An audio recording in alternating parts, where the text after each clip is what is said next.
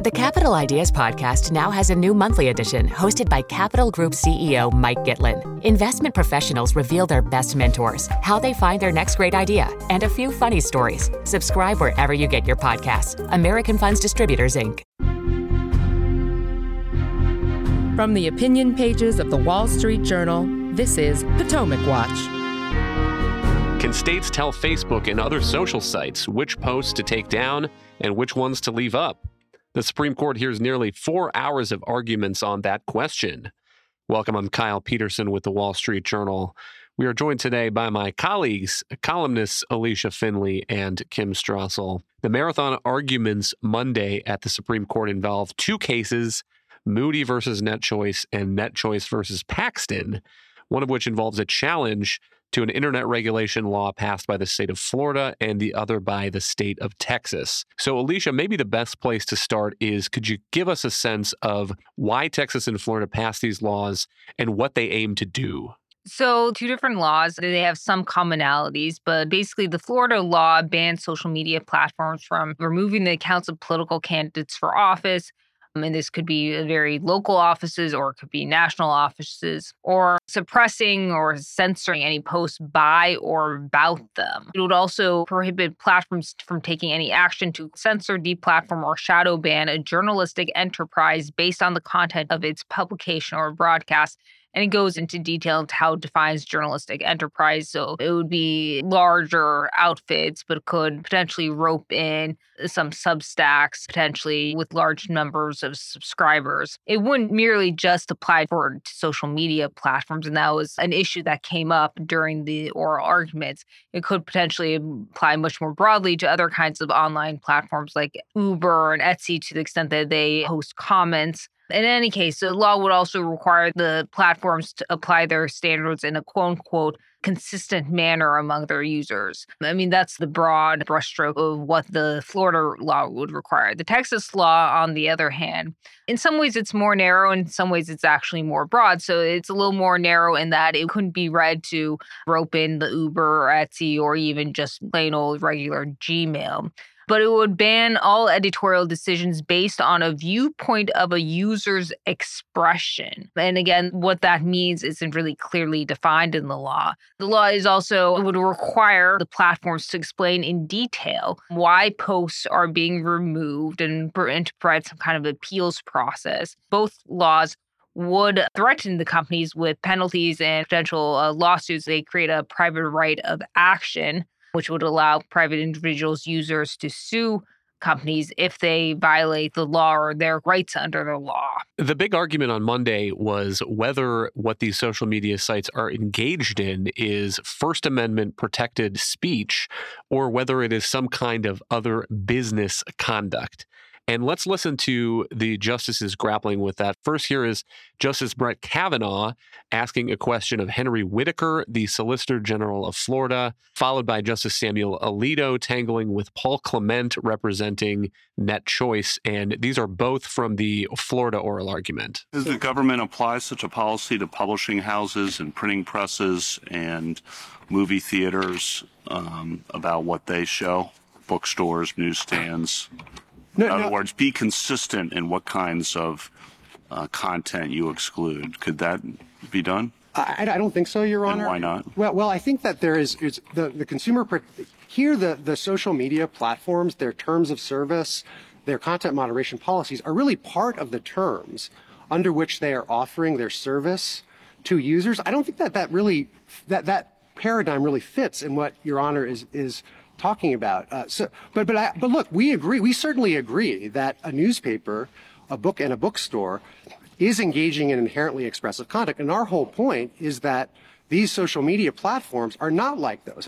There's a lot of new terminology bouncing around in these cases, and just out of curiosity, and one of them is content moderation.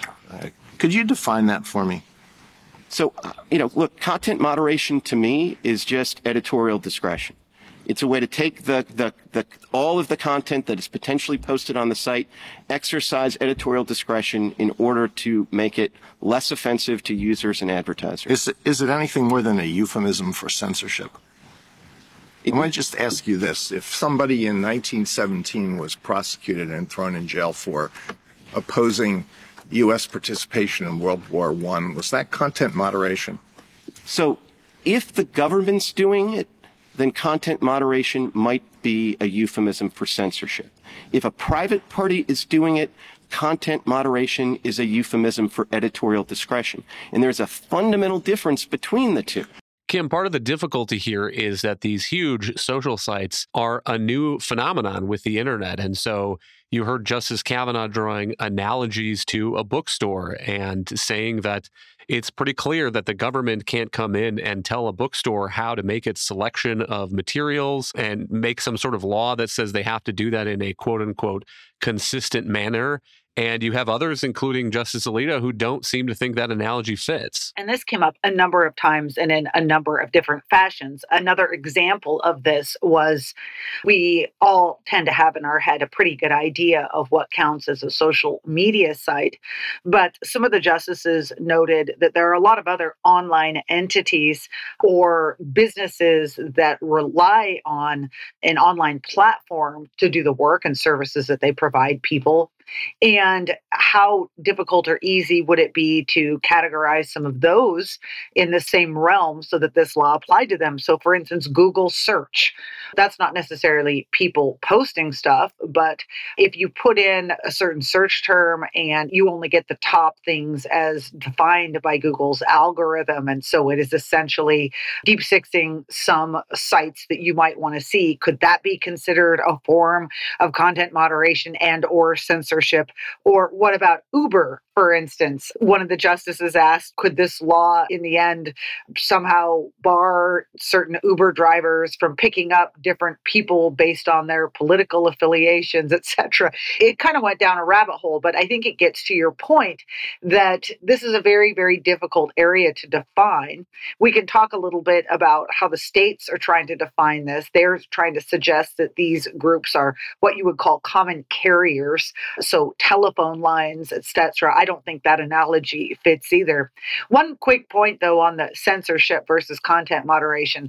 Let me say up front, I appreciate how frustrated conservatives are at big tech and their content moderation, which obviously is often geared against conservatives.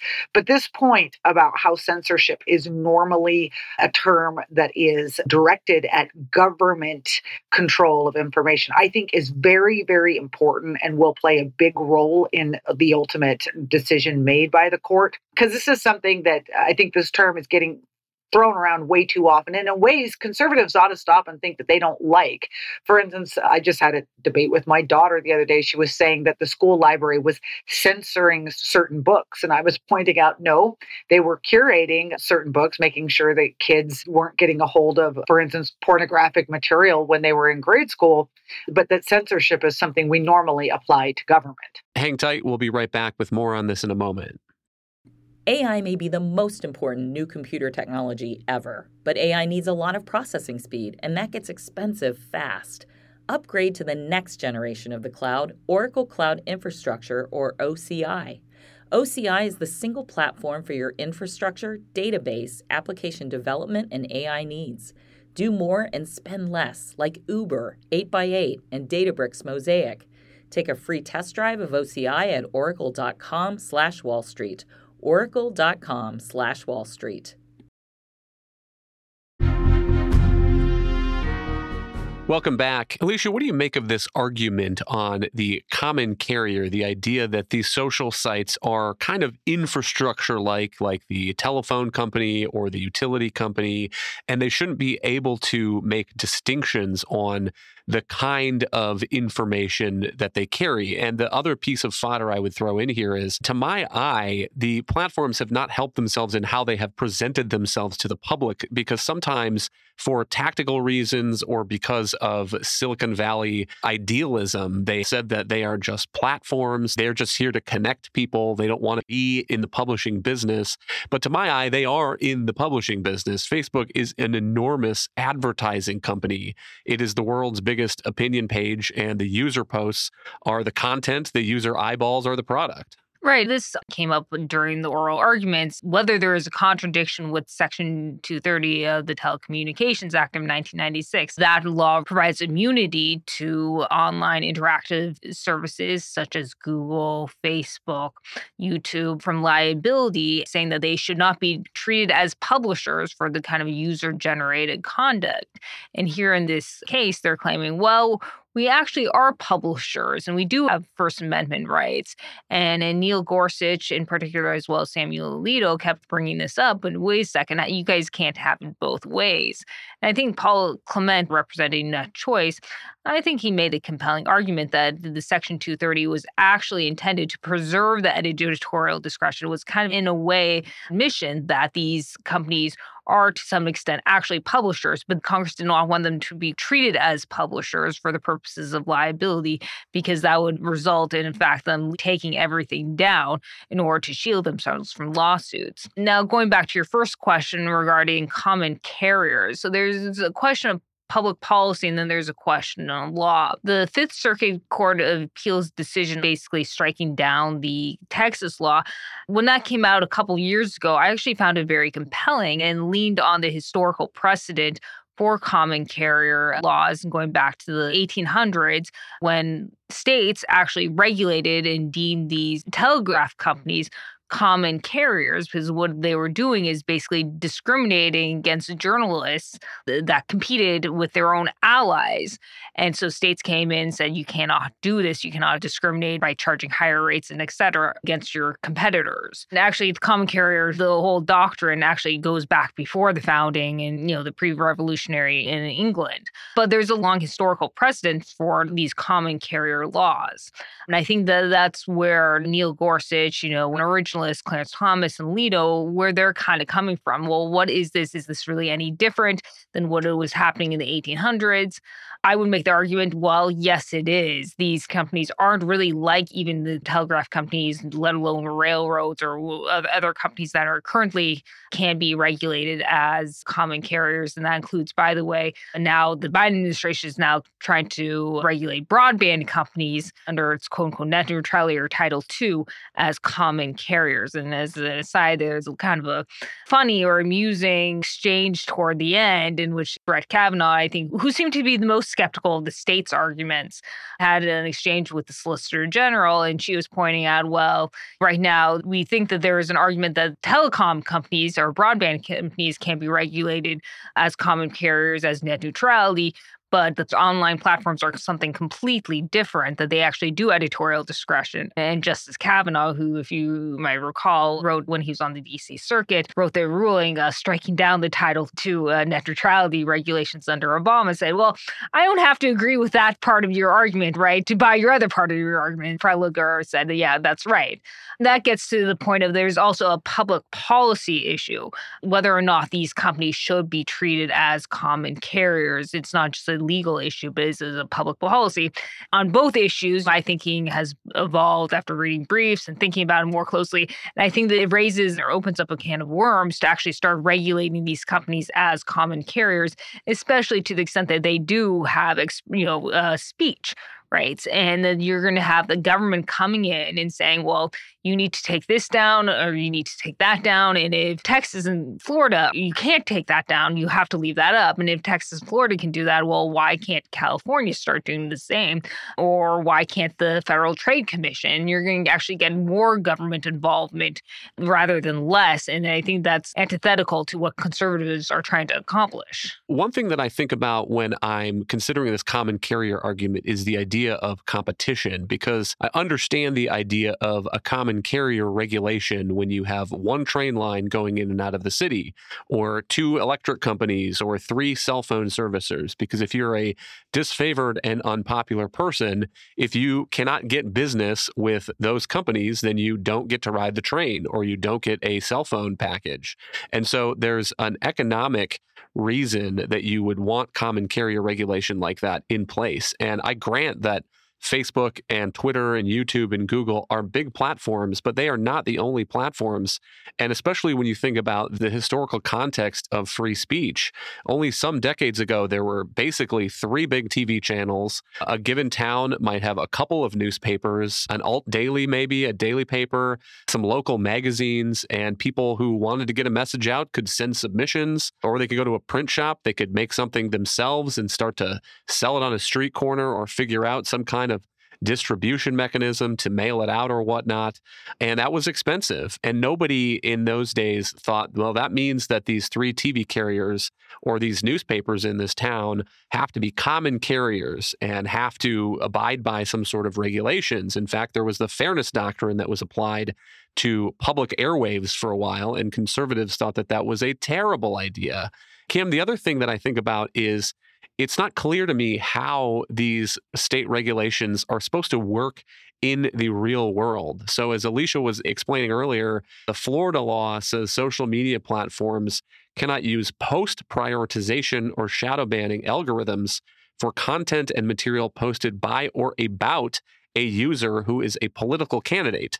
So I read that to mean that if I am a Facebook user and I include the name of any candidate for office, or if I am a candidate for office, then I get a kind of get out of jail free card for any sort of violations of those Facebook terms of services that I might make in my post. And the penalty, by the way, in the Florida law is up to $100,000 in statutory damages per claim. The Texas law, meanwhile, is even more broad, and it says a social media platform may not censor a user based on the viewpoint of the user. And I have a hard time even understanding how that is supposed to operate in the real world. If you are sitting in Facebook headquarters, does that mean that you're not allowed to stop pro-terrorist speech, pro-Hamas speech? Or does it mean that if you stop pro-Hamas speech, then you have to also stop anti-Hamas speech so that you're being even-handed? And who is going to be policing those kinds of things, Kim? It seems to me that you just end up delegating more power over speech to some sort of government official somewhere, maybe in the courts, maybe in a state equivalent of a federal trade commission or a federal communication commission. And some bureaucrat is going to be deciding whether that moderation policy was even-handed or not. Yeah, that's, I think, an excellent point. And again, let me stress, totally appreciate how frustrated many people are, especially conservatives, with the way these companies are currently operating. But I think one of the things that this court case brings up to us is the real possibility that things could actually be worse. And that is the scenario that you are laying out, in which government might begin. And right now, conservatives say, oh, well, it's Florida and Texas, and those are governments we trust. Okay, but they may not always be in the hands of governors that you do trust. You go down the road, and as you say, this is more of such a broad laws that government is increasingly stepping in to settle disputes, saying, no, in fact, you might not have known it at the time, but you violated the policy. We now say that it's this. We now say that it's that. And it evolves over time until you have this monster of a government behemoth making up things as it goes along. Imagine, by the way, California putting forward a law in which it decides it's going to impose its own preferences on these social media sites, where, in fact, you are in violation if you allow any comments that suggest or question, for instance, global warming. But this, again, I think gets back to your point about competition. And I know that it isn't as easy or as gratifying as thinking that government's going to come in and fix this for you right away. Sometimes it takes time. But look, we're already seeing how that can work in practice. Elon Musk, who actually was quite animated by the idea of free speech in the public sphere, it's what inspired him to take over X, formerly known as Twitter. And he has made changes there. They haven't satisfied everyone, but it's certainly looking better than it used to. And he's also gone a long way toward trying to divulge to the public some of the decision-making and algorithms, et cetera, that are behind some of this so that people have a better sense. You also, just in a few years, we have all kinds of micro social media sites now, many that are organized around people's interests, for instance, hobbies or professions that people are in, that they gravitate to more. And I'm speaking as a parent, I already engage in competition, as it were, by being able to take and look at some of the different social media sites that are out there and say which ones I allow my children to occasionally look at and which ones they're absolutely not allowed to touch. That's a reflection in my mind of how those businesses are doing their editorial content and moderation, and they face the consequences of other consumers doing the same. Hang tight. We'll be right back after one more break. This message comes from Viking, committed to exploring the world in comfort. Journey through the heart of Europe on an elegant Viking longship with thoughtful service, destination-focused dining, and cultural enrichment on board and on shore. And every Viking voyage is all-inclusive, with no children and no casinos. Discover more at Viking.com. Don't forget, you can reach the latest episode of Potomac Watch anytime. Just ask your smart speaker, play the Opinion Potomac Watch podcast. From the opinion pages of the Wall Street Journal, this is Potomac Watch.